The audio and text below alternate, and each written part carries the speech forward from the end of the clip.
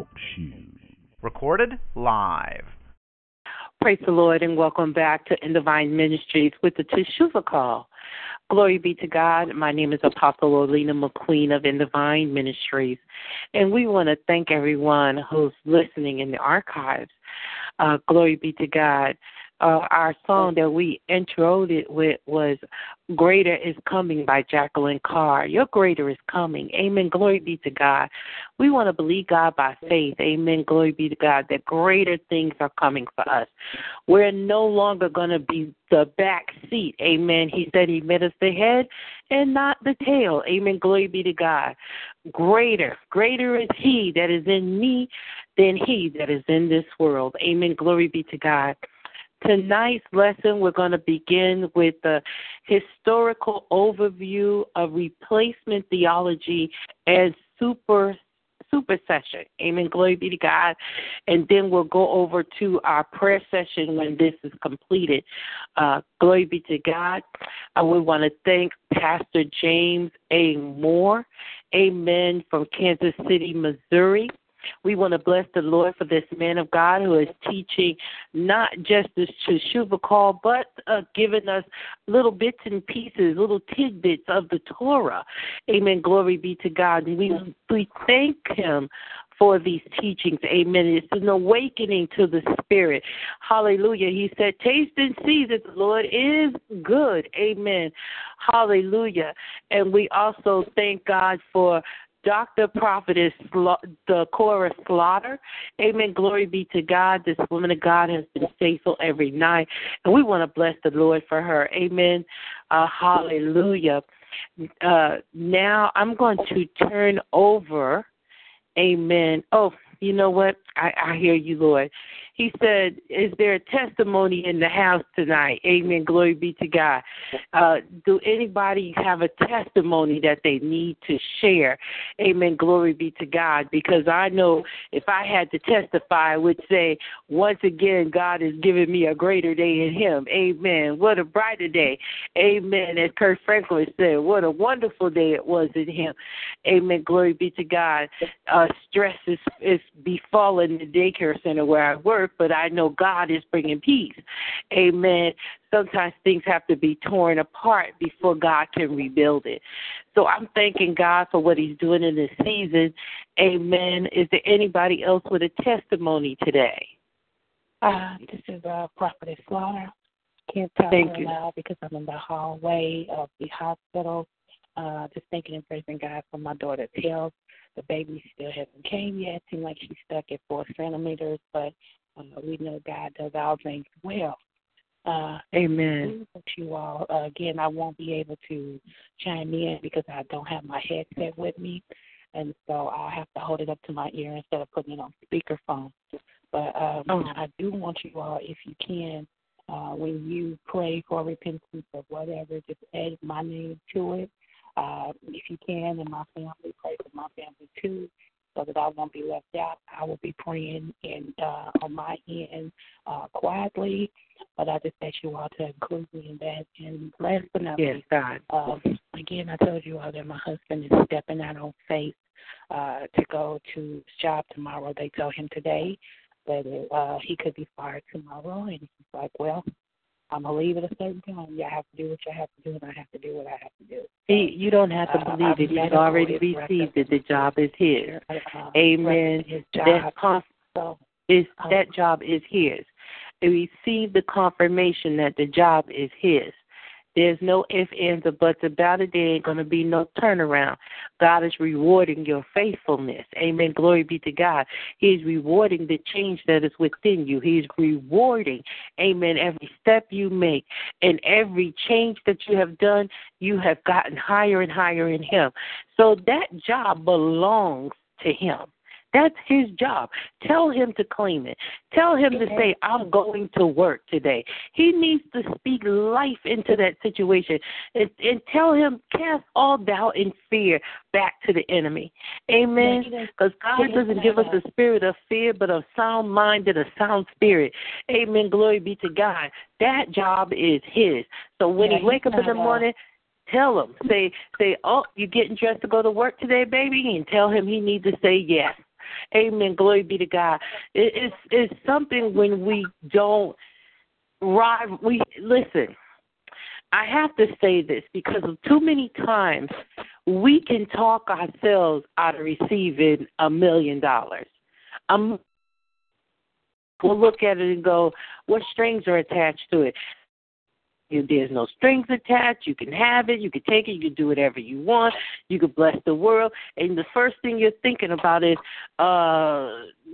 well, you must want something. I can't take it. It doesn't look clean. And, glory be to God, we talk ourselves out of blessings that God is trying to give us because we're so used to dealing with negativity. Amen. Glory be to God. And I just want people to understand and believe that this is a season of open door blessings. Can we say that? Open door blessings. Why? Because when that door is open, the blessing is there. Amen.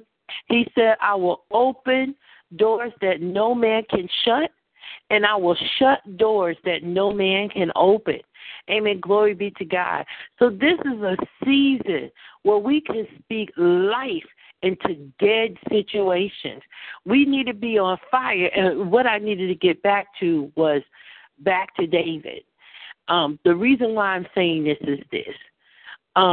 David, after he went through the battle, amen, glory be to God, came home, and him and his men that he went out with, they came back happy and joyous because they went and they won that victory of the war that they was in. But when they came back home, they found their home burned down. They found the women was gone. They found the children was gone. They found their spoils was gone. They found out that they had no cattle, no sheep, no horses, no nothing. They had pillaged the town and took everything. Yeah. And I tell you. Can I say something, please? Because I got to get back into this. I'm sorry. Can I say something? What I was trying to say, because I can't speak real loud, no, he's not doubting and neither am I, but I know that it's safety in numbers. So while we're praying, I was just saying if you all could just pray, that it continues to go the way that the Lord wants it to go, because the enemy is mad, but we don't care nothing about him. Two, my praise report is when my husband came home today, he said, baby, how do I get the Bible to talk to me? He said, can you pull it up? And I said, oh, yeah. I said, where do you want to read? He said, Proverbs 1. And I said, Proverbs 1? He said, yeah. He said, I want to read Proverbs. So I put it on there, and he sat with it, and he walked with it and listened to it and let it read to him. He's finding ways to defeat the devil. And amen. That's the best way. I'm excited because, again, he's making the steps. He's doing it. He promised me yesterday that he was going to make this new step today. We're getting into his word again and all this, and he has done exactly what he said. And so for that, I'm grateful. So I'm ready to go back in here and see what they're doing because the two nurses just went in there. So God bless y'all. I will be on the call as much as I can, but I probably won't say anything. God bless. God bless. Thank you. Amen. Glory be to God. No, we touch and agree with her. Amen. Glory be to God. We touch and agree for our husband. But the reason why I was saying that, it was not for her and him. Amen. Glory be to God. I just wanted people to know there's a time and a place where you're going to have to encourage yourself. And that's what David had to do. Amen. Glory be to God. He had to encourage himself because the men that he was with was upset with him. Amen. Glory be to God. And they began to call him names and speak down on him. And he almost went into a place where he could hide himself. And that's what a lot of us do. I want you to be encouraged this day. I want you to learn how to encourage yourself. I want you to learn how to encourage yourself to receive a blessing from God. Because sometimes we look at the blessing, we don't even know it's from him. Amen. We think somebody has other things attached to it, or they must have done something to it. But God is trying to bless you. Amen. Glory be to God. In this season of repentance, where we're repenting for our sins, there is a reward for that. Amen. There is such a reward that Money could not give it to you.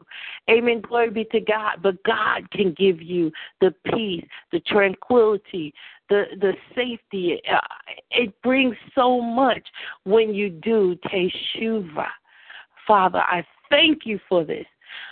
We're going to be reading, amen, the historical overview, and let us remember to pray. When we open up in prayer, we're going to pray for the twins to come into this world safe and sound, amen.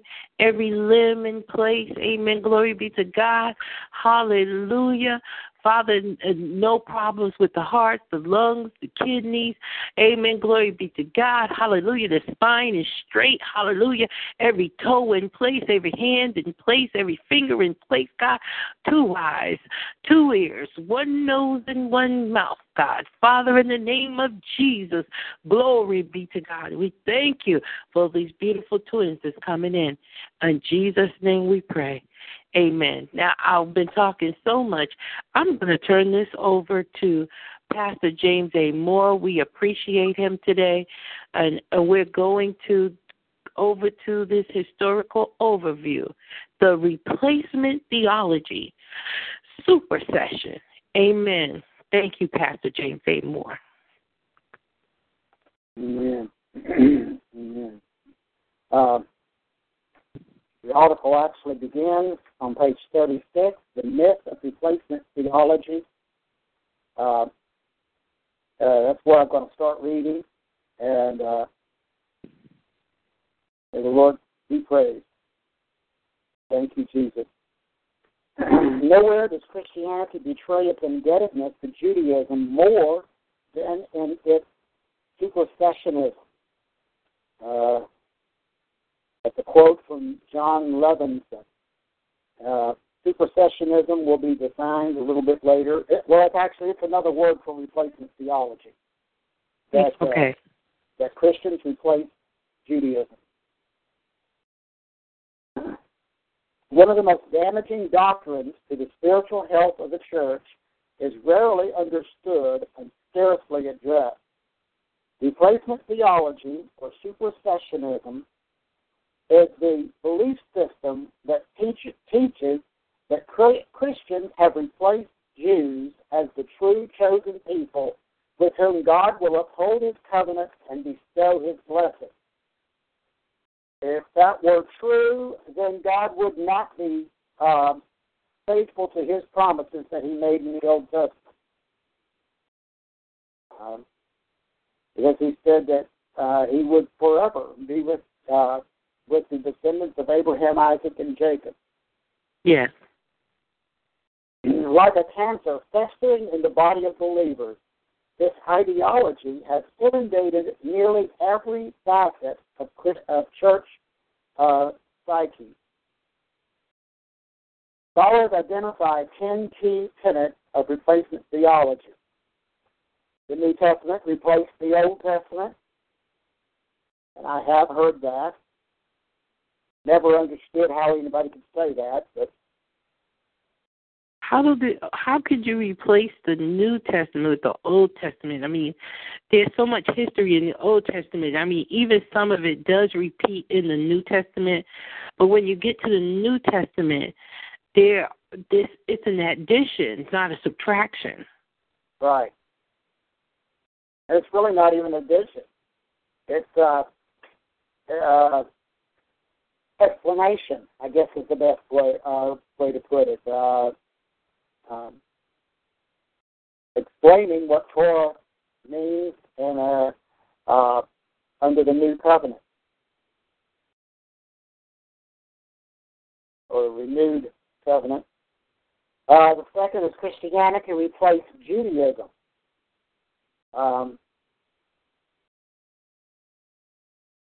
Again, I've never really understood that because Christianity is a product of Judaism, like a child. And yes, sometimes children replace their parents, but not like they teach this. Greek names replace Hebraic. A lot of in the Greek New Testament, the Greek name will replace the actual Hebrew name for the apostles, for different people. For some reason. The church replaced the synagogue. Again,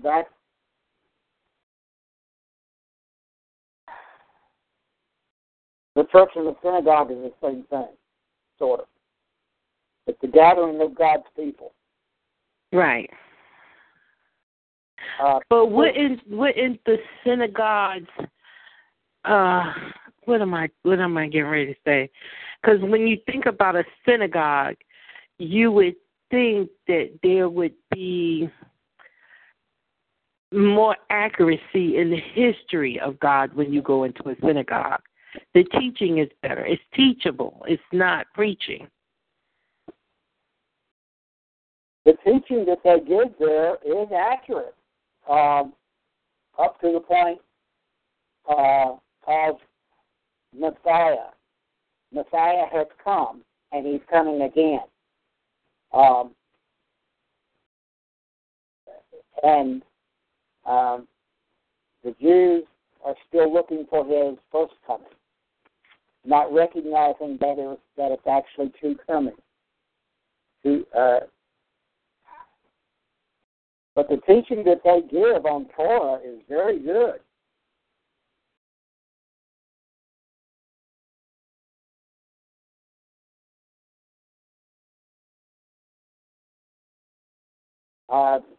Worship that they have in synagogue is very similar to what they have in church.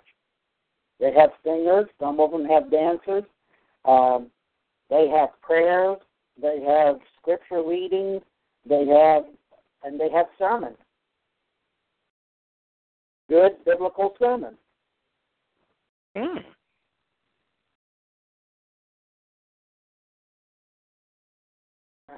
And they say that Sunday replaced the Sabbath.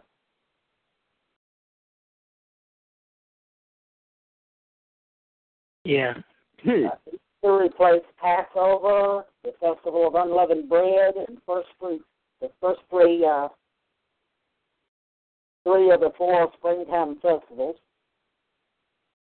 I never knew that there was a first fruit festival. Is there an actual festival that somebody can go to for the first fruits, or is they just saying first fruits festival? There are three, and they are not differentiated in the Scripture. It's hard to really figure out what they're saying. You have to really study it and understand what they're doing. But the one that's spoken of here is the one that is during Passover week. The Passover occurs right at the beginning of the barley harvest.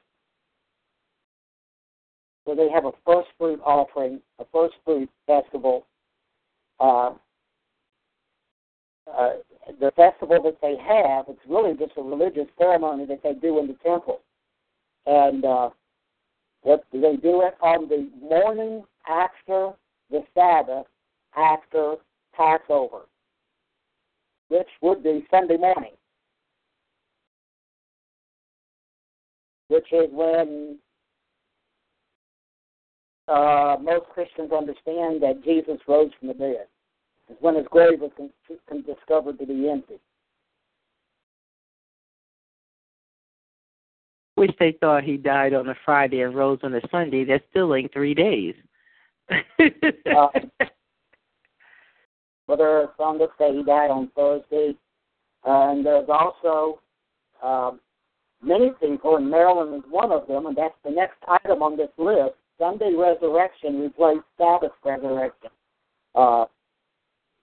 I don't know when he rose from the dead. I just know that around sunrise, just after sunrise, the women came to the tomb and found the stone rolled away and the guards all gone. And this is where we have been erred, because we've got Christmas on a set day, one day out the year as his birthday, And then here we are with his resurrection. We got another set day for his resurrection. And then anything else that comes along with it's all in error because the calendars are inaccurate. Right. Well, the date of Easter is not the same as the date of the Sunday after Passover. And that's another, that was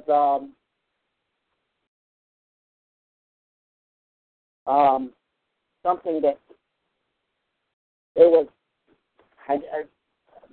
made into church law under Emperor Constantine because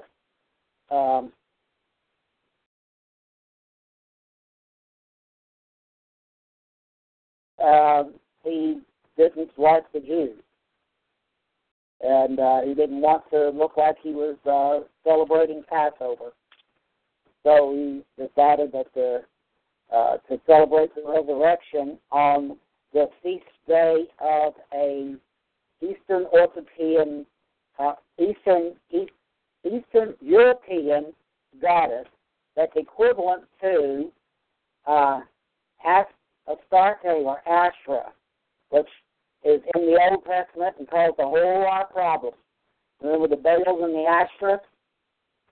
Caused a whole lot of problems with the Israelites. So, and the way they calculate the date for Easter is it's the first Sunday after the first full moon after the spring equinox. When Passover is actually the first full moon after the first new moon after the spring equinox. So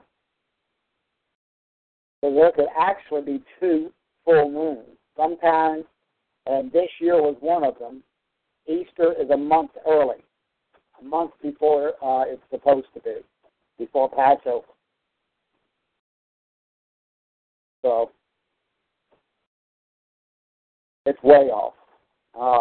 Constantine was a worshiper of the sun god, so he declared that Sunday was going to be the day of worship for the God that he had decided that he was going to pretend to worship. He was going to pretend. Well, he never really, he just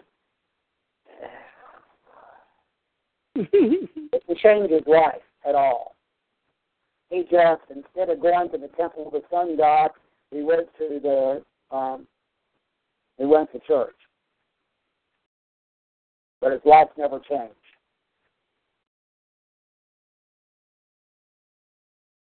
That's what the word Sunday means. It's the day of the sun god. Right.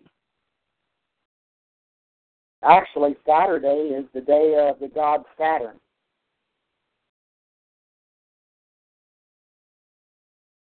That's why I normally use the word Sabbath rather than Saturday. I try to. The Sabbath god.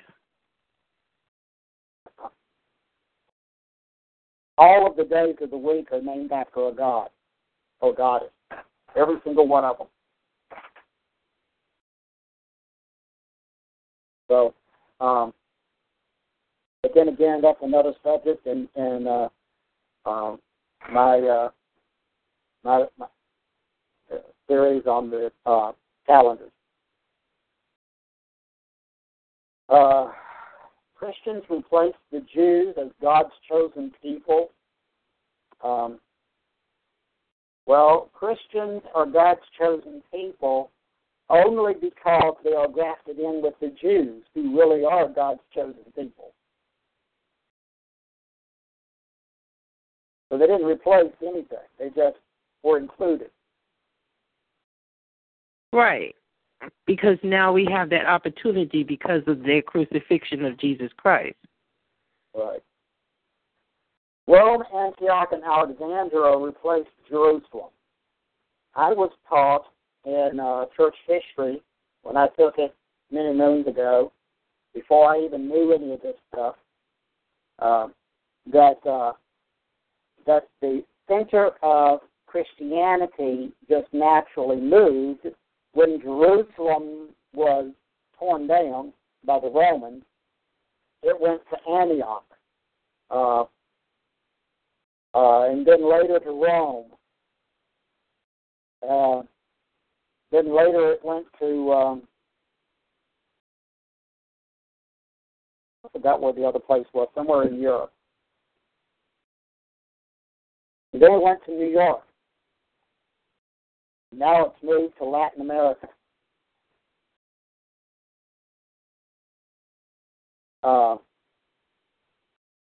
But the way it's presented in Rome, Antioch, and Alexandria basically represent the three divisions of Christianity that developed. The cities of Alexandria, Antioch, but then it got moved to Constantinople, which is now Istanbul. And Rome, then when the church split in the year 1054 between East and West, Alexandria was still there, but a lot of people had problems with the Coptic Christians, the Egyptian Christians. That's Alexandria, Egypt, the city in Egypt. Where a big university was, where the Septuagint, the Greek version of the Old Testament, was written. And then Rome became the head of it.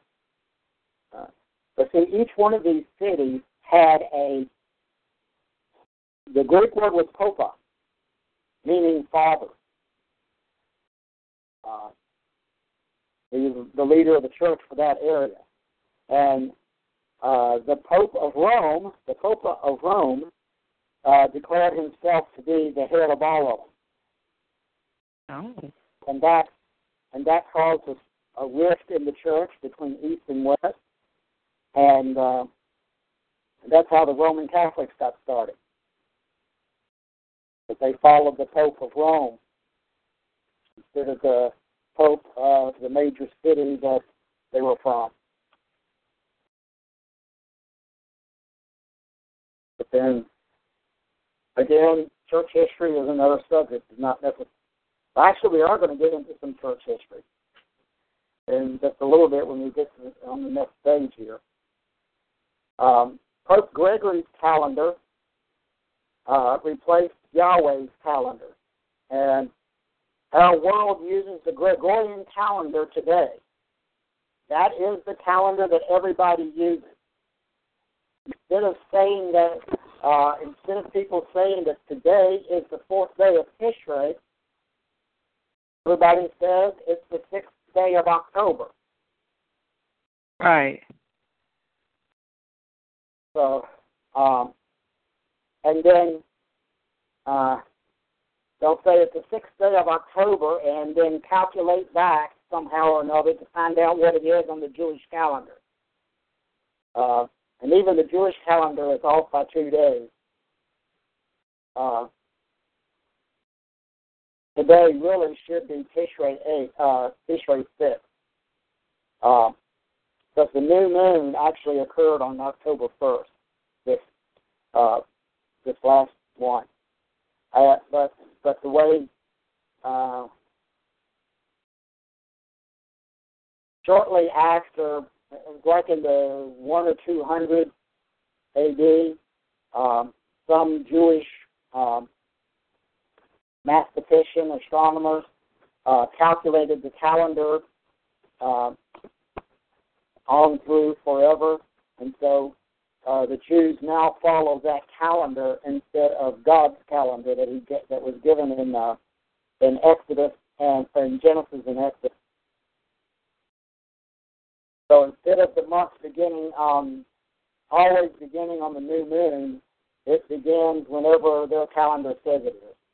And they will add days here and there because they're foreseeing that some fast day is going to fall on Sabbath, and they don't want to have to skip a fast because they're not allowed to fast on one of the holy days. So the Jews' calendar even got off from what the Lord actually told us to do. Which, again, that's another subject. We're not talking about calendars tonight, but that is an item that came up on this, one of the things about replacement theology. How did it happen that we, the Gentiles, without hope, a covenant, a promise, what Ephesians 2:12 says, turned on our spiritual parent, forgetting the debt of love we owe the Jewish people? It is only through Yeshua that we were grafted into the olive tree. That is Romans 11:17,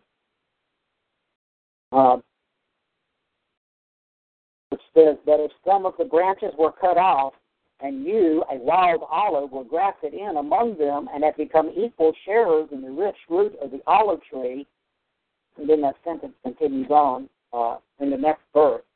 But they're talking about building a word picture of the nation of Israel is an olive tree, and the bad ones get broken off by God, and then the Christians were grafted in. The Gentile Christians were grafted in to that tree. And Paul says just a little bit later from that, he says, don't get haughty, which we have, and that's what replacement theology is. Don't think you're better than the Jews, because it would be a whole lot easier to take this wild branch off and put a cultivated one back on than it was to put you on in the first place. A lot more likely for the graft to take if it's a natural branch.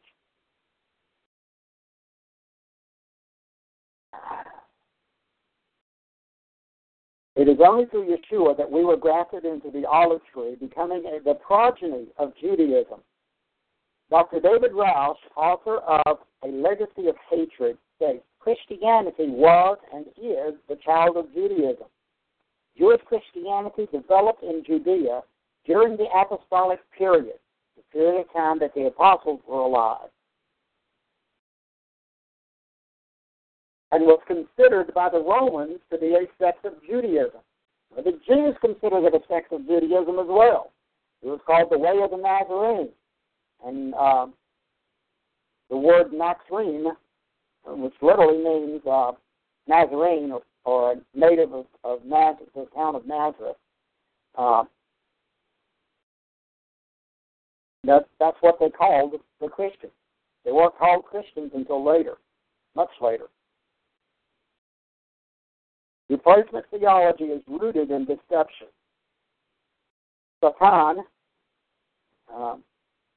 Satan sought to turn new believers against the Jewish people, instigating anti-Semitism.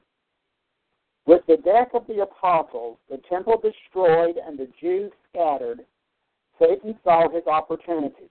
The new Gentile leaders were bereft of Hebraic teaching, so this was his optimum time. As with Eve, he was able to invade their mind realm, persuading them that the Eternal One was finished with the Jews and that they were the new Israel. One of Marilyn's teaching is that Eve is a picture of the church. And the fact that she rejected her covering, that is Adam, and decided for herself to listen to the serpent and take from the tree, that is a picture of the Christians, the Gentile Christians, rejecting their covering of Torah. And as a result, the church has been in error ever since. And is just, in the last few years, started to get back to it.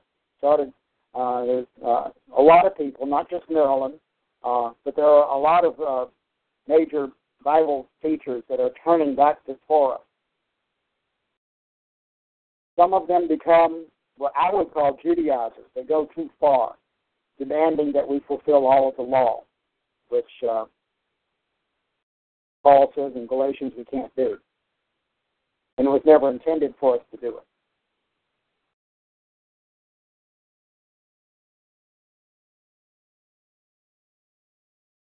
Historical overview, replacement theology.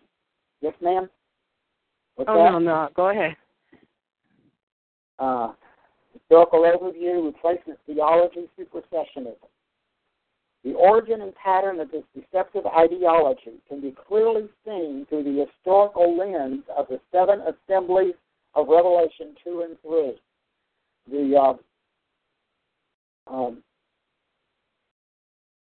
The letters to the 7 churches from John in Revelation 2 and 3, they are a picture of church history. The first period of church history, from that point of view, is called the Ephesus period. And it went from the death of Jesus, the Pentecost, the upper room, the giving of the Holy Spirit, through about 100 A.D. These dates are actually kind of fluid because, as you know, nothing ever happens suddenly. Very seldom do you ever have a sudden change in thought patterns and stuff. So, around 100 A.D. This was the first assembly to begin abandoning their love for our father's Hebraic, the Jewish ways. In the various assemblies, Gentiles now outnumbered Jewish believers. When the Jewish apostles died, Gentiles from Greek, pagan background assumed leadership. It was under this new leadership that a turning away from Hebraic exegesis of Scripture would first occur.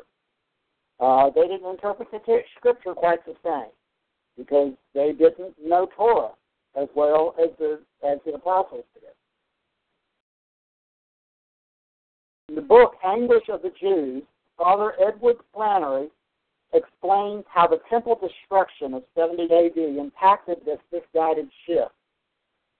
The Gentile Christians interpreted the destruction of the temple in Jerusalem as a sign that God had abandoned Judaism, that he had provided the Gentiles freedom to develop their own Christian theology in a setting free from Jerusalem's influence.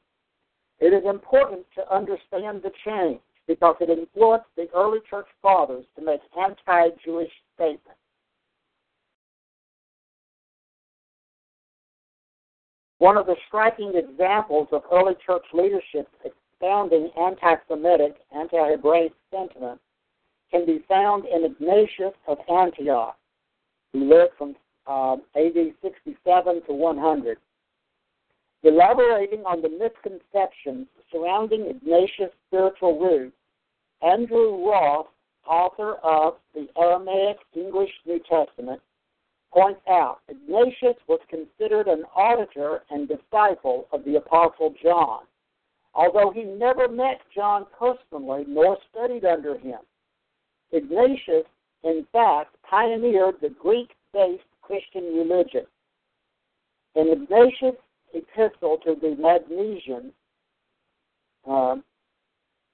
he very clearly contests the seventh-day Shabbat.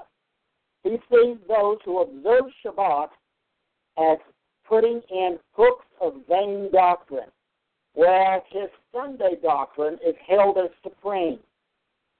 The authority of changing the seventh-day Shabbat to the Sunday is clearly that of Ignatius. Ignatius also stated, if anyone celebrates the Passover along with the Jews or receives emblems of their feast, he is a partaker of those that killed the Lord and his apostles. Or if anyone preaches Judaism to you, pay no attention to him. These malicious views were transferred from thought to policy as the church began its drift away from Hebraic heritage. The second period in the church age is identified by the Church of Smyrna, the second one, and it's from around 100 AD to 313. That's more appropriate to put the AD in front instead of after. BC goes after the date. AD should go before. AD stands for the Latin Anno Dominus, which means in the year of our Lord.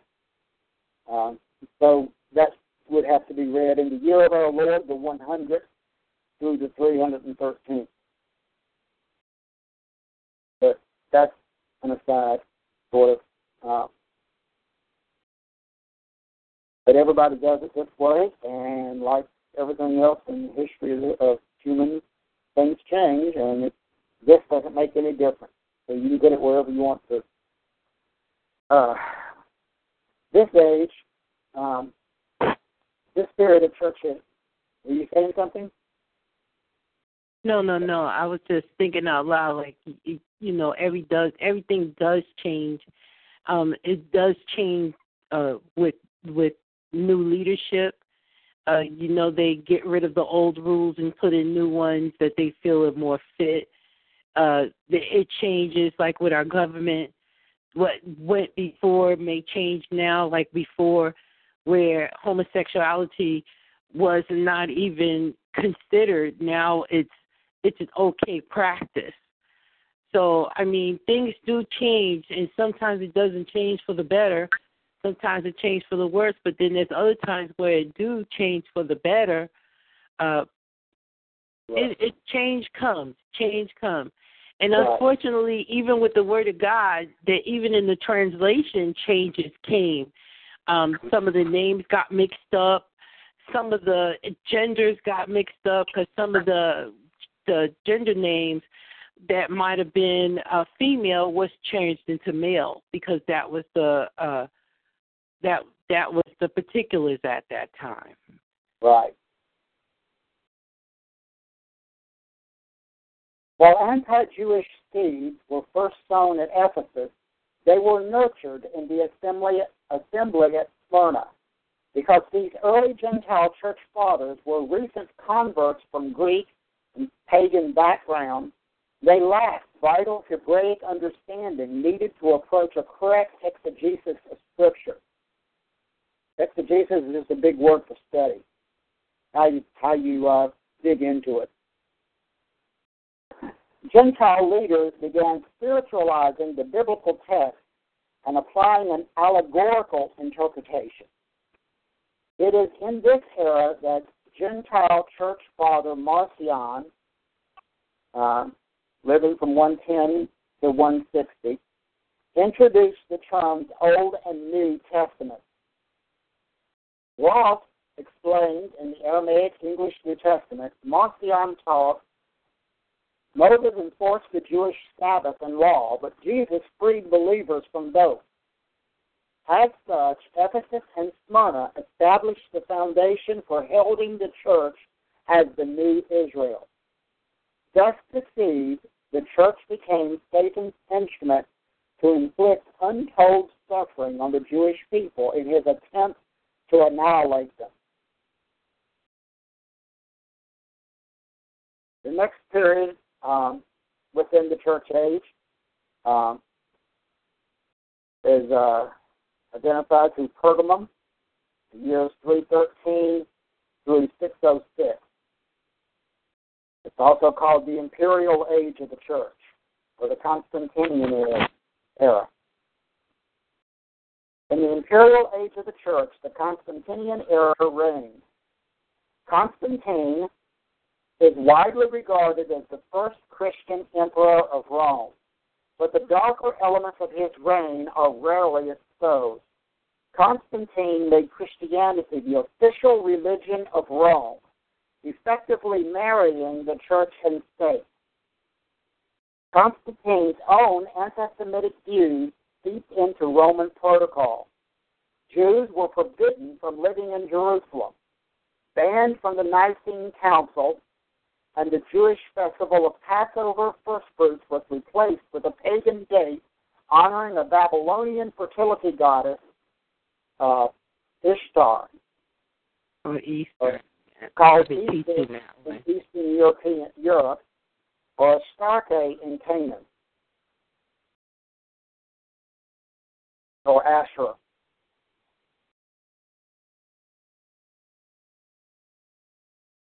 The church, the letter to the Church of Thyatira describes the next period of church history, and it covers around 606 to 1517. This ushers in the papacy age. It was during this time that the church split. The church split in 1054. And that brought on the Dark Ages.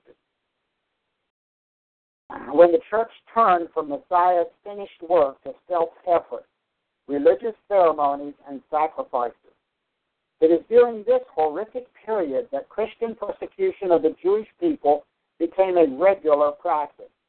The church issued 16 cruel edicts against the Jews from 306 to 1216, including burning of the Talmud, which is their most holy book next to the Tanakh, the Old Testament scriptures. They consider it to have a little bit less authority because it didn't come directly from God. It's like a commentary. Marking Jewish clothing with a badge that was reinstated during the Holocaust in Europe under Hitler. And the segregation of Jews into designated ghettos. That's the original meaning of the word ghetto was Jewish section of the city.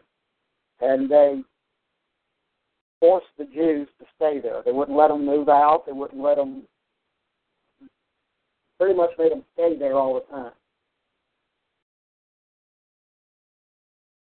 Isn't that it's just amazing how people can just take somebody's life and do what they want with it.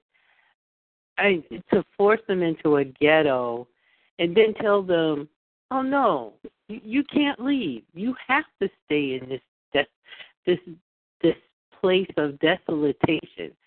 It's just not good. You know? It is not. And then the first thing they want to fear is that they'll come together and rise up against them, and then they want to start killing them off. I mean, really, it's just not logical.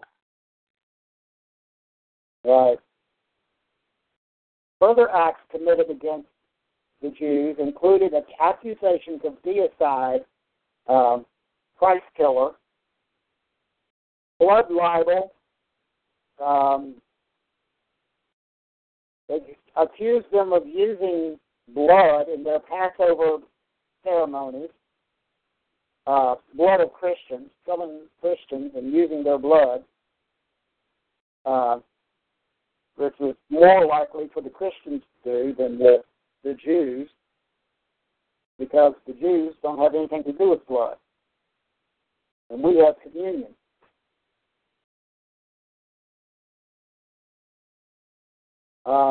They blamed them for the Black Death, the plague that wiped out a lot of Europe. Crusaders were given leave to rob Jews, murder the household, and rape their wives and daughters under a blanket statement of forgiveness granted by the Pope. The Crusades were originally a response from the West of the East, talking about the Eastern Church, the Eastern Orthodox, after the church split between the Orthodox and the Catholics, between East and West, and the Muslims started growing, and they started persecuting the Christians that lived there and trying to wipe them out, like they're still doing.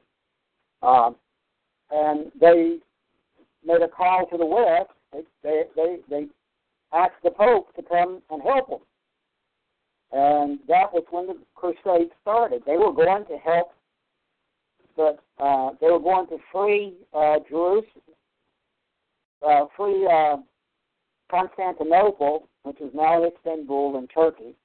That was the head of the Eastern Church, the most sort of the head. They didn't have a head like a pope. They had a regional head, and then they all of those regional heads got together and to decide as a group. They would decide how the church would function. But they also went to free Jerusalem from the Muslims, and for the Jewish Christians. For the Christians in Jerusalem. But on the way, they started killing Jews because they had killed Christ. And the Pope either looked away or blessed them for it. It wasn't their orders. It never was their orders to go against the Jews. But they did. And so the Crusades are another thing that has another reason for the Jews to hate Christians.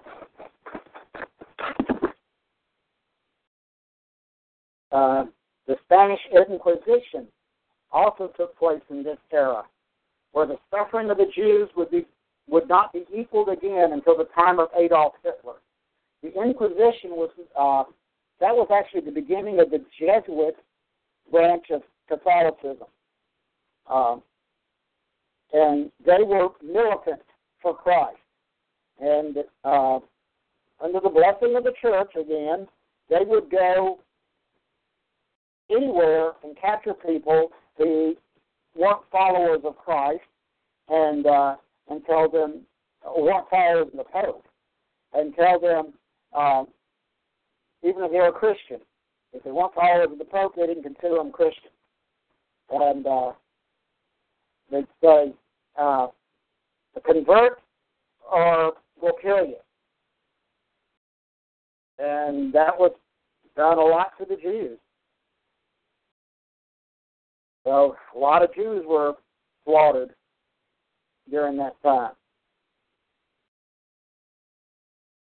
The next period of church history, 1517 to 1648, marks the Reformation era. The great reformer, Martin Luther, awakened the church to the biblical truth, the just shall live by faith. Both his boldness and commitment are impressive and marred only by his vitriolic or hatred writings against the Jewish people.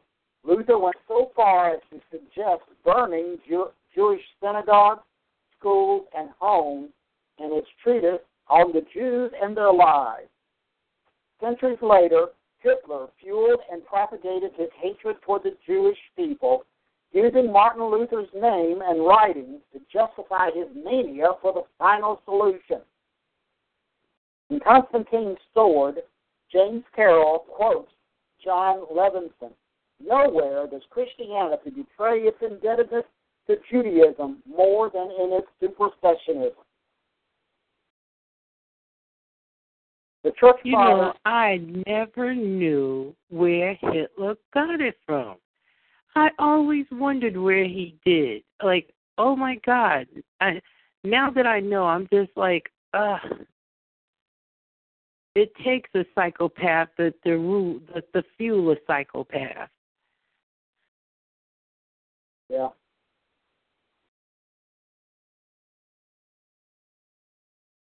The church fathers and Luther demonstrate that as one departs from the eternal one's great ways and chosen people, deception, anti-Semitism, and unjustified hatred increase exponentially.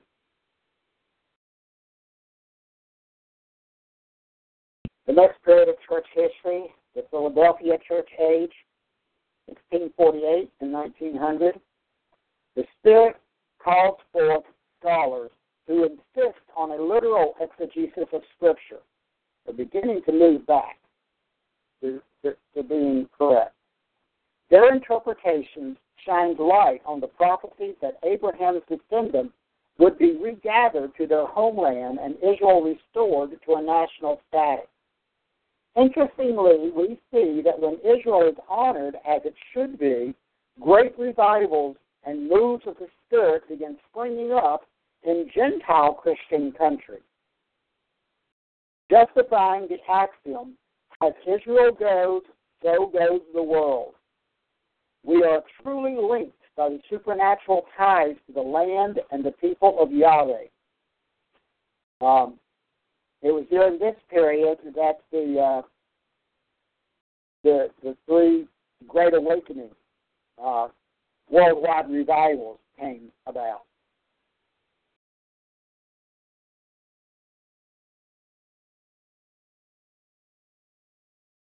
The last period of church history, represented by Laodicea, 1900 to today.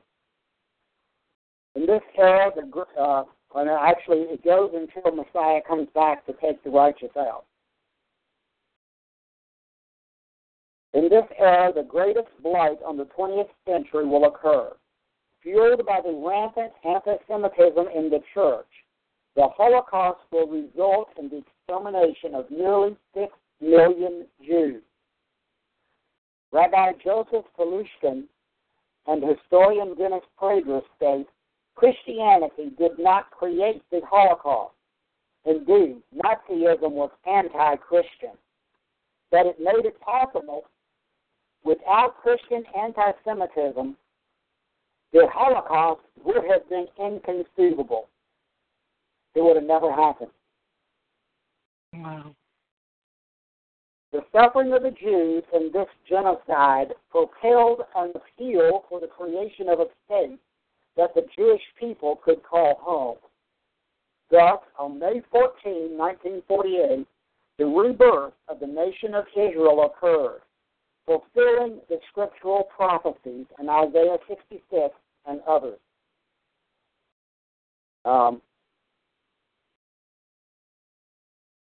President Truman was the first Western world leader to sign that treaty that created the nation of Israel, the UN resolution. Wow.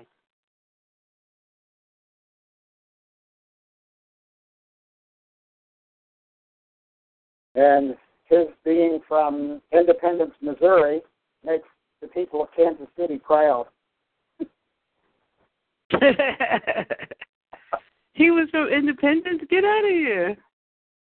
That's where he and his wife lived. His wife, they lived in Grandview, too. They had a farm, the Truman Farm. He lived, before they got married, he lived in Grandview on the Truman Farm, which is now the shopping center there.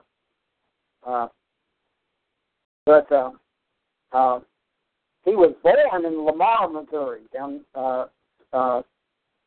about halfway to Arkansas from Kansas City.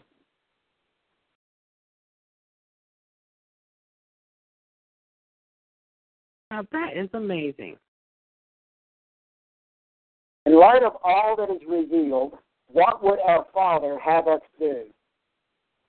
The Scriptures are clear. We are called to humble ourselves and repent. Revelation 2:5. Right. Actually, that's 1 Chronicles 7:14. But it's Revelation 2:5 says, 2:4 says, you have left your first love. Therefore, repent and do the things that you did at first. Right. The word repent literally means rethink. Change your mind. Change the way you think. Change your mindset. And so true repentance has to come from God. because it's really hard for us to change our mind about something that is ingrained in us.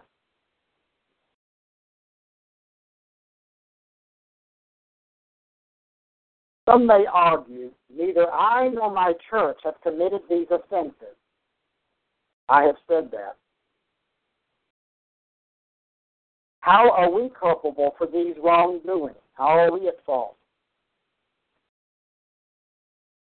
We must face two realities, that there is only one body of Messiah, of which we are all a part, and that these enormous injustices were done in His name.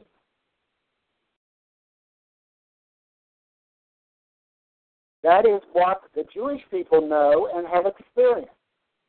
As such, there are certain steps we must take to repair this egregious breach.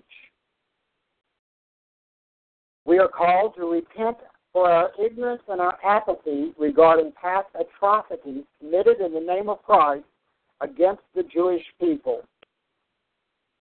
We are called to repent of supersessionism, the sin of theft. Actually, it is theft. It goes to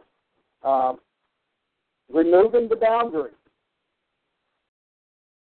moving them from the Jewish law to the Christian code of ethics in the church. This proclaims the church as New Israel. We are called to respond to the 6 grievances enumerated from our Father's heart. That is a series of teachings and work that Marilyn Griffin did. I can't remember them, but it's based on that. You've left your first love. We have our eyes are scaled to Israel and the Jewish way. Her hands are stained with the blood of Jews. I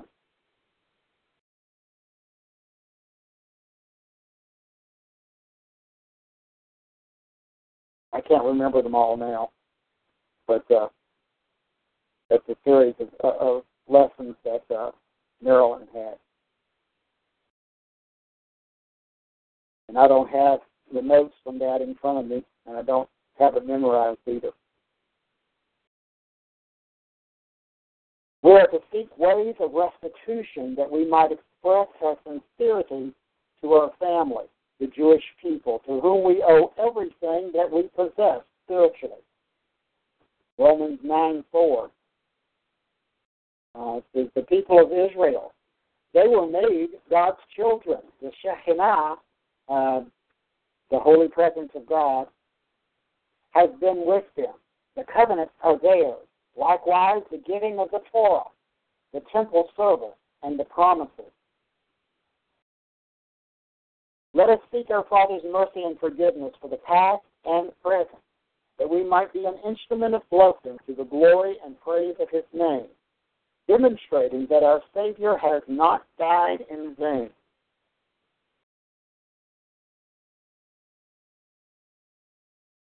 That's the end of that article. Any questions, comments? No, this was, I know in our last Teshuvah book we kind of focused on the 7 churches, and to see this laid out like this was very good. I really appreciated this text today, and for you giving that extra part of that history. I wasn't aware of some of the things that was happening, but I guess we live in a world where we're literally just choose to be blind to things that are around us. Right. Until we are made aware of it, we walk and live constantly in ignorance. And I just want to thank God for Him no longer allowing me to be ignorant. He said, my people perish for lack of knowledge. It's that lack of knowledge that keeps getting us into trouble. If we know more, we know how to do more and do better. We can't do better if we don't know how to.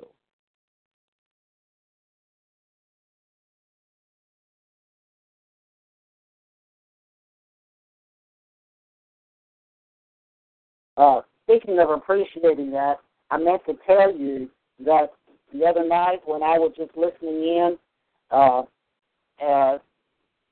I was on my way home from Walmart, and I really appreciated the teaching that you gave. Oh, really? Yeah.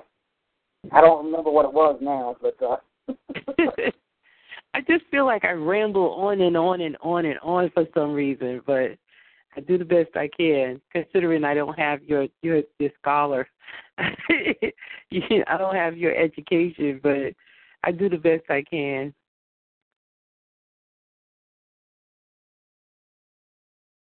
Well, I enjoyed it, and Roberta did too. She was sitting beside me there in the van, and at first she said, "Don't get on your phone in the car."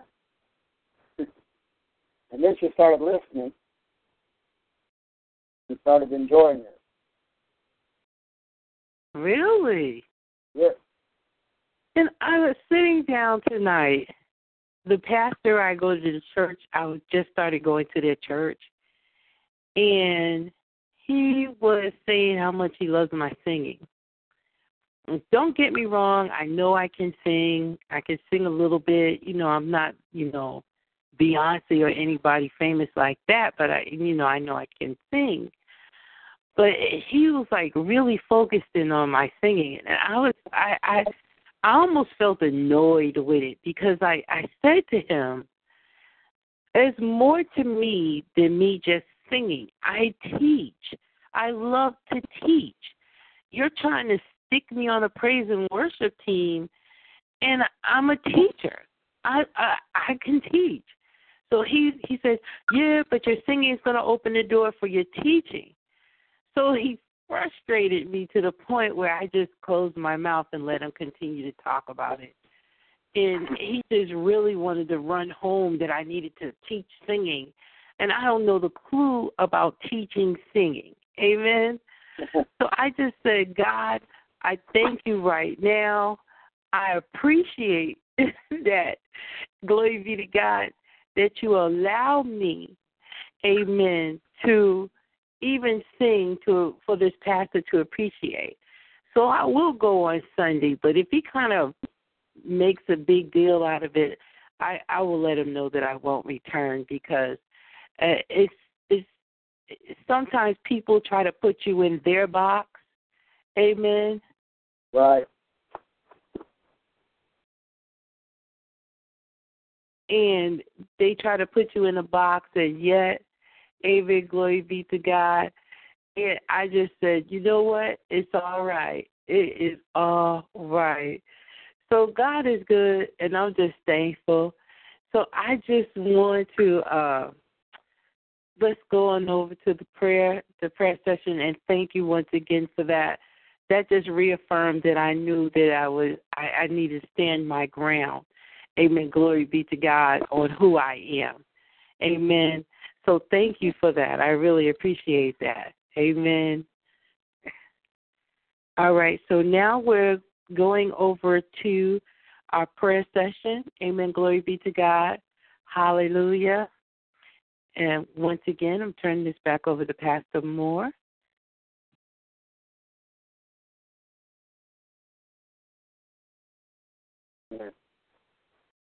Today is the fifth day of the week. We call it Thursday, which is Thursday, day to honor the God sower. The fourth day of Teshuvah, the year 5777 from creation. October 6th, the year of our Lord, 2016. Day 34 of our Teshuvah period, the repentance period, praying for repentance. praying that we can repent, that we can change our way of life,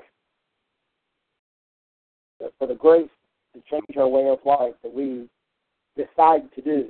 Repentance is a decision that we make in our hearts, and God gives us the grace to carry it out.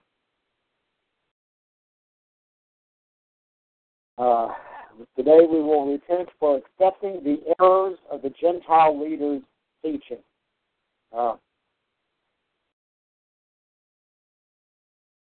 Matthew 5:17 and 18 says, "Think not that I came to destroy the law or destroy Torah.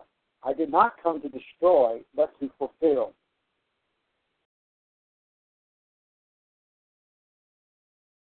Amen. Father, I want to thank you for tonight's Teshuvah. Thank you for tonight's teaching, God.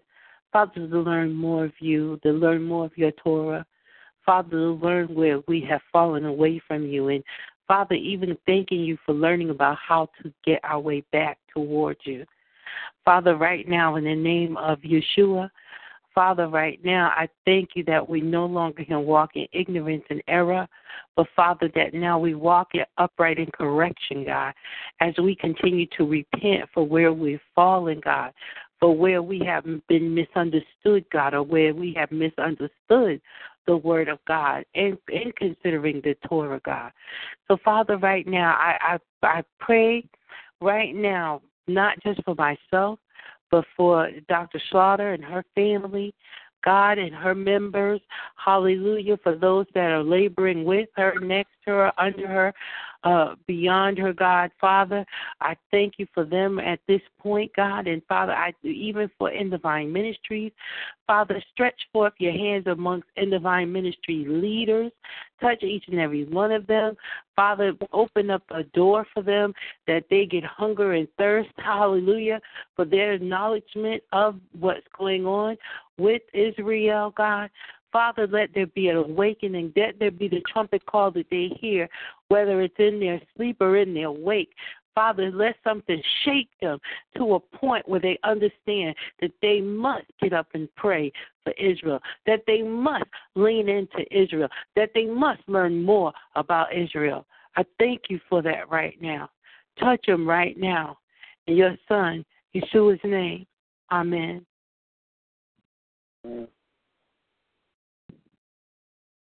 Our scriptures come from Deuteronomy 18 to the 20th verse. And it states, I will raise them up a prophet from among their brethren, like unto thee. And I will put my words in his mouth, and they shall speak unto them, and all that I shall command him. Amen. And it shall come to pass that whosoever will not hearken unto my words, which he shall speak my name, I will require of him.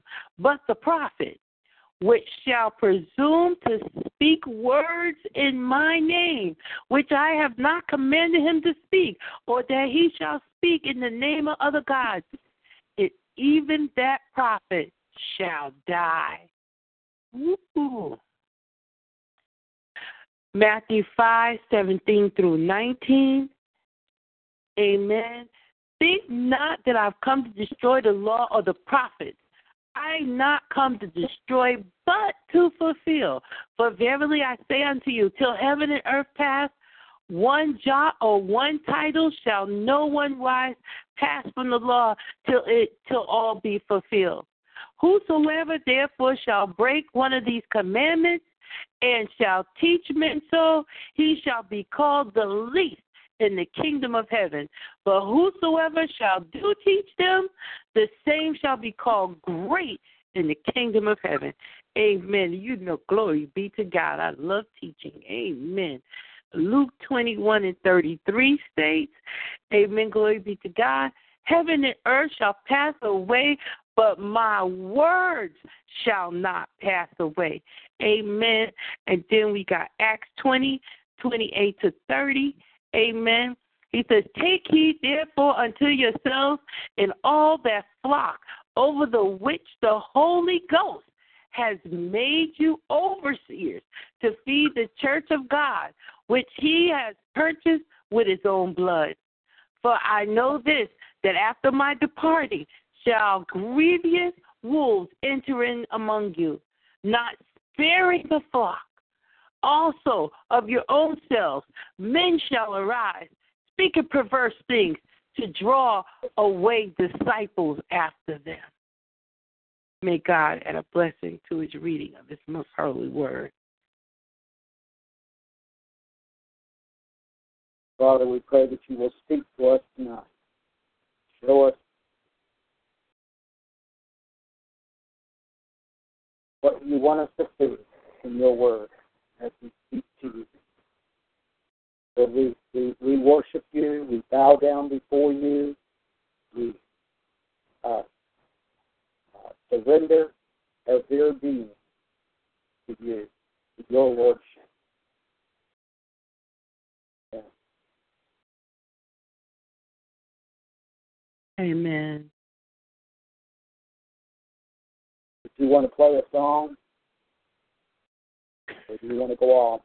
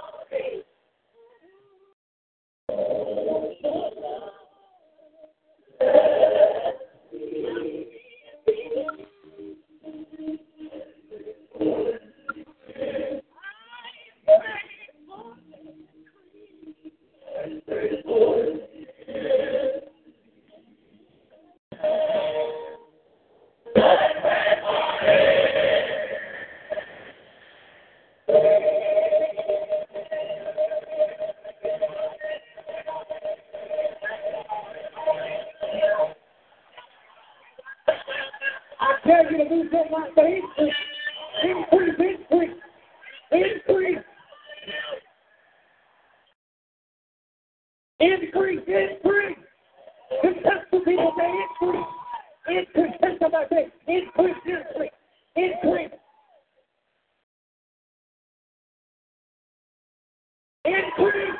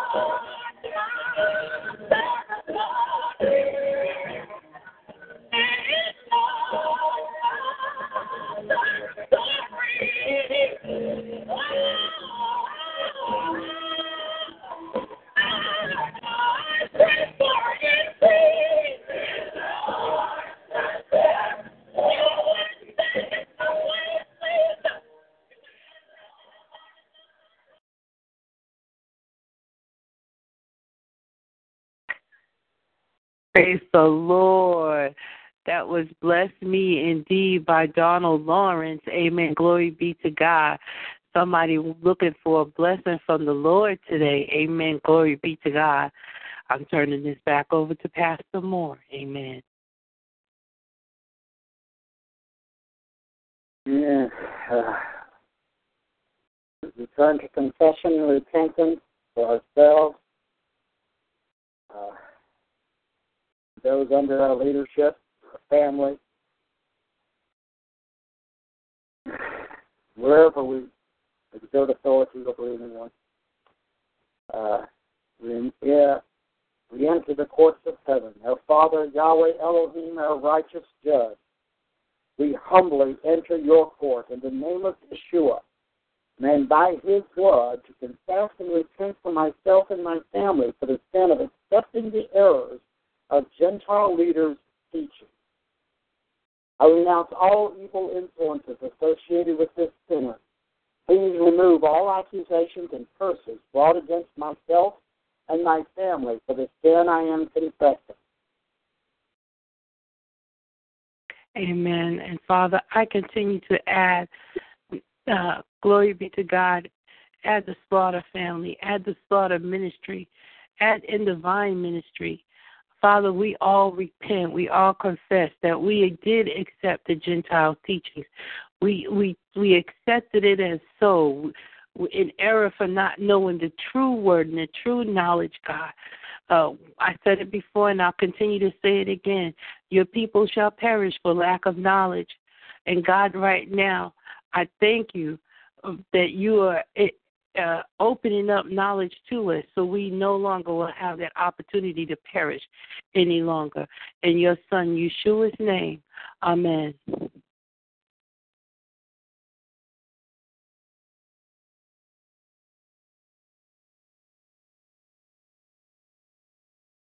And turning to the church, the local assembly, the leadership, we pray for pastors and leaders that they may perceive Jesus' word. He did not come to abolish Torah teaching, law, but to give grace to walk them out. He said Torah would remain as long as heaven and earth exist. Amen. John 1:17 states, "For the law was given by Moses, but the grace and the truth came by Jesus Christ." And Matthew 5:17 through 19 states, "Think not that I come to destroy the law or the prophets. I am not come to destroy, but to fulfill. For verily I say unto you, till heaven and earth pass, one title shall no wise pass from the law till all be fulfilled. Whosoever therefore shall break one of these least commandments and shall teach men so, he shall be called the least in the kingdom of heaven.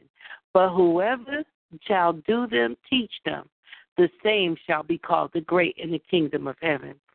So, Father, I pray, amen, that the teachings that the leaders are giving, including myself, including the leaders of End Divine, glory be to God, that, Father, that we believe that this word of the Torah, hallelujah, was not, Jesus did not come to destroy or abolish the Torah teachings or the laws, God, but he come to fulfill them. We got to understand this fulfillment of the Torah, God. So, Father, right now, open up the hearts and minds of our leaders today, that they may see the Torah as not something that is just for the Jews, but something that the Gentiles can also embrace. In your Son, Yeshua's name. Amen.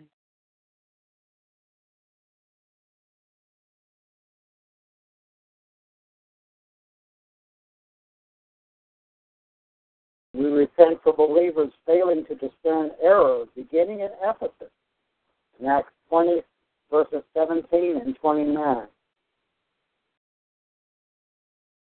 Acts 20. What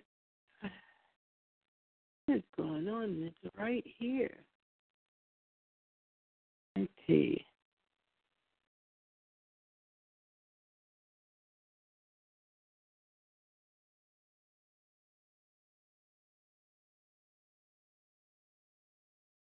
Is that 17 through 29 or Acts 20, 17, and Acts 20 and Verses 17 and 29, not 3. Okay. Why did it go through?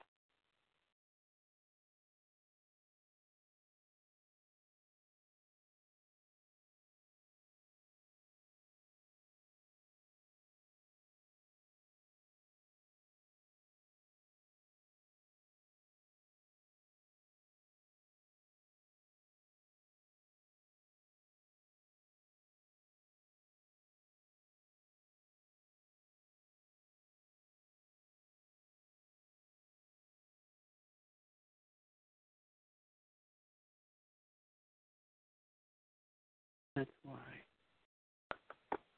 Praise God. And for those who are listening in the archives, we just had to correct an error. Amen.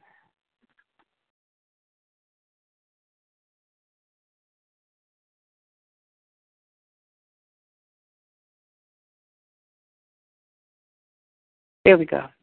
Acts 20 and 17. And from the Miletus he sent to Ephesus and called the elders of the church. Acts 20 and 29. For I know this. After my departing shall grievous wolves enter among you, not sparing the flock. Amen.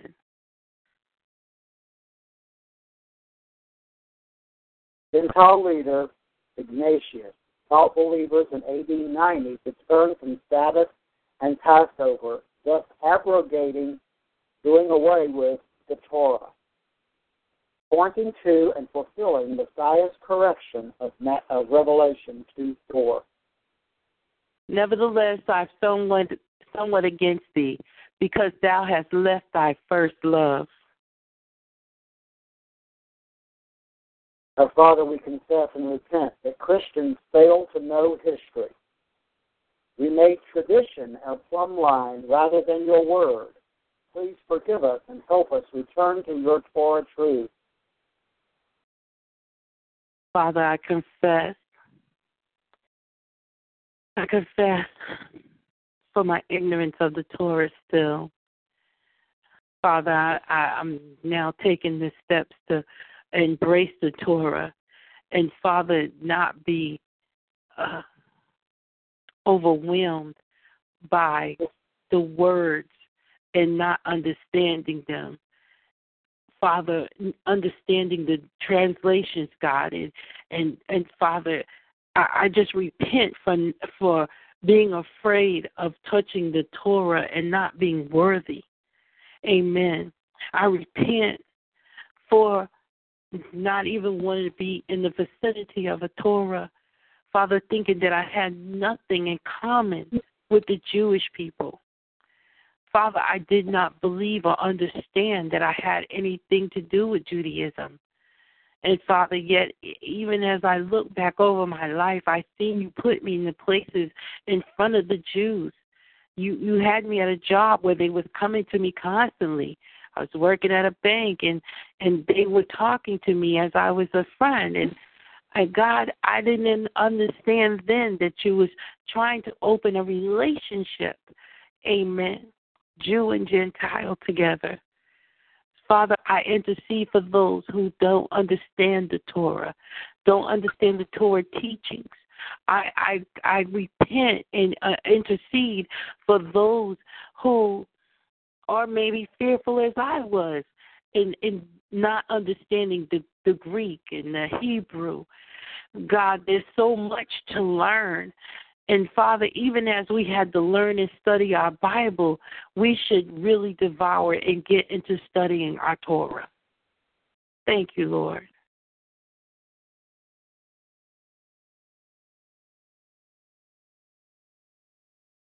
Oh, Father, thank you for your Spirit who gives us discernment and conviction to reject error in all its forms as we begin obeying Torah.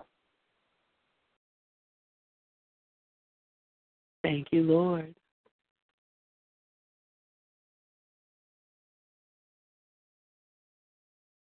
Everything that I command you, you shall be careful to do. You shall not add to it or take from it. Deuteronomy 12:32. Return to Israel. Our Father, during these high holy days, we bless Israel's leaders. We ask you to bless Israel's leaders, to set their hearts to reject all policies that violate your covenant and your Torah.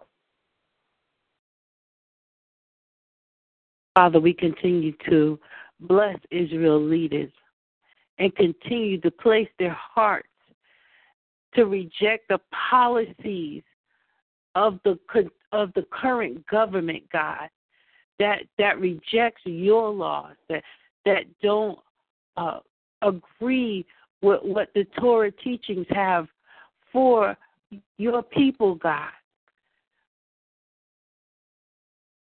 Amen.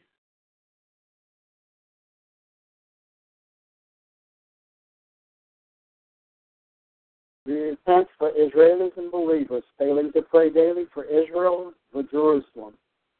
We pray that the Jewish people in these days of awe experience a deep searching of heart and determined to reject all doctrines that diminish or abolish Torah. Amen. God, I thank you that we pray every night for Israel. Amen. And this teaching is included in them.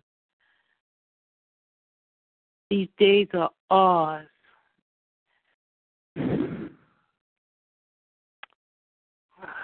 We pray that the Jewish people are, in these days of awe and spirit, experience a deep searching of the heart.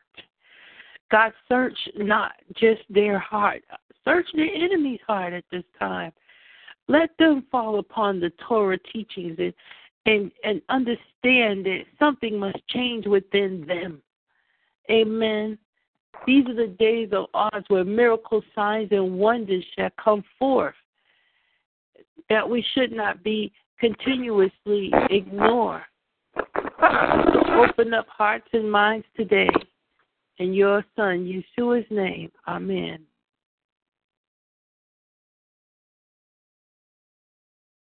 For corporate meditation and prayer, British Prime Minister Cameron pledged to protect Jews. He proposed an additional $4.4 million a year to provide increased security in the United Kingdom against potential terrorist attacks on the Jewish people. We thank you, Lord, for government officials who will take a stand for Israel, for the Jews.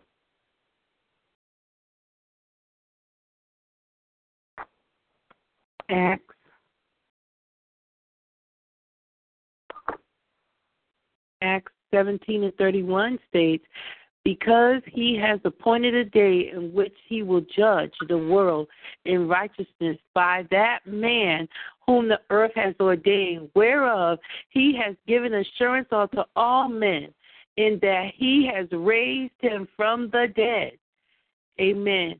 1 Corinthians 15:52 states, in a moment, in the twinkling of an eye, at the last trump, for the trumpet shall sound, and the dead shall be raised incorruptible, and we shall be changed. 1 Thessalonians 4:16 states, for the Lord himself shall descend from heaven with a shout, with the voice of an archangel, and with the trump of God, and in the dead the Christ shall rise first.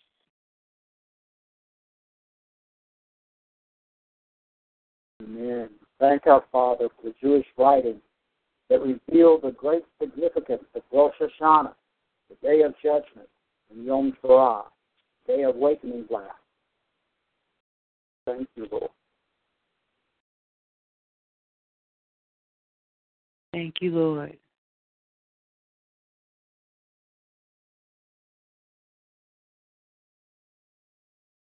Now for our nation, pray that our national leaders will have a spiritual awakening to understand that their Creator appointed them to serve Him and the people of this nation according to His ways as revealed in the Torah and the Tanakh.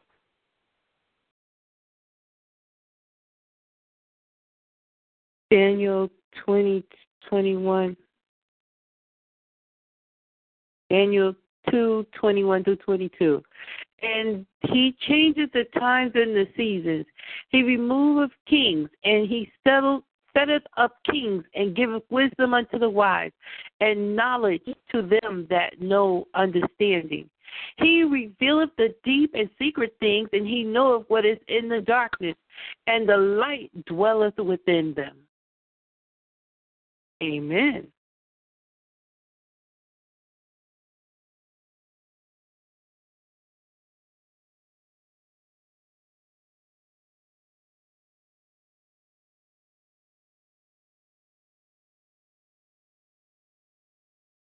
Confession, repentance, and intercession. We confess and repent that citizens of this nation reject the Torah. Hence, we lack understanding that these 10 high holy days are for personal repentance, that decrees and judgments are written against us may be changed.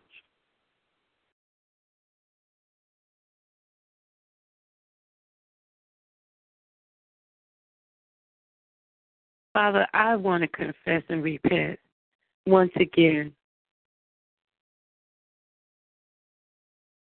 I'm in the beginning stages. I'm in my toddler stages of learning about the Torah and the high holy days and understanding what they are about. And God, I feel renewed as I feel that I am taking something away as I'm starting to teach the bits and pieces that I'm learning about the Torah, about the high holy days. So, Father, I thank you.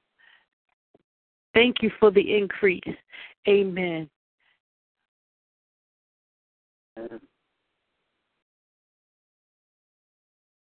We give thanks to the Jewish people and for believers who gather during the days of awe to repent and seek our Father's forgiveness and blessing.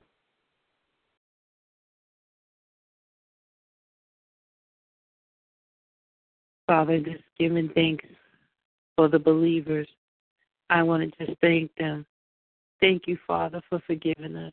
Thank you for throwing our sins in the sea of forgetfulness. Father, for them never to return unto us. In Yeshua's name, amen.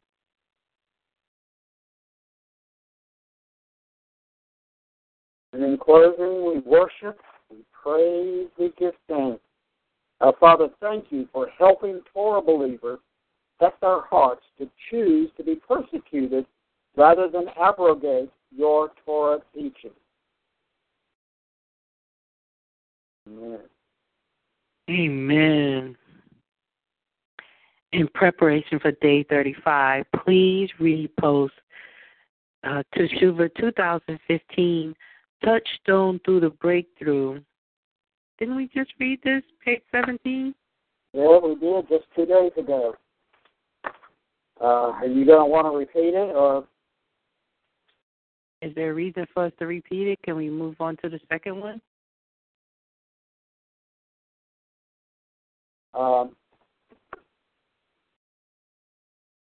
Yeah.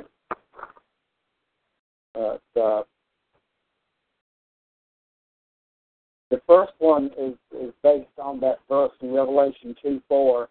I have this against you of forsaking your first love. Yeah. And their repentance tomorrow is for leaving Torah, our first love.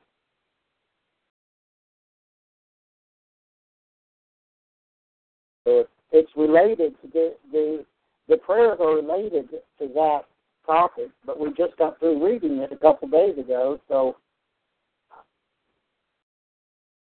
my personal feeling, unless you want to have it on the recording, that we can skip the reading tomorrow. Or read something. You know what? I don't know if it's on the recording. Did we record it? Yes. Hold on. We want to thank you once again for checking into In the Vine Ministries. Amen. With Pastor James A. Moore. We want to thank him and bless him for tonight's teachings. And I just want to say thank you for all of you listeners out there. I see that you're checking into the archives, and I truly appreciate it. And we do thank you once again. In Jesus' name we pray. Amen. Father, we thank you once again for the listeners of In the Vine Ministries Teshuvah call. Amen. Glory be to God. Father, continue to bless them. Father, continue to lift them up. And Father, continue to move upon them, to gravitate towards Israel, to learn more about them. And Father, to add it into their teachings. Father, add it into their understandings. Open up their hearts and minds. And Father, we want to say thank you for all things. In your Son, Yeshua's name, amen, and thank you.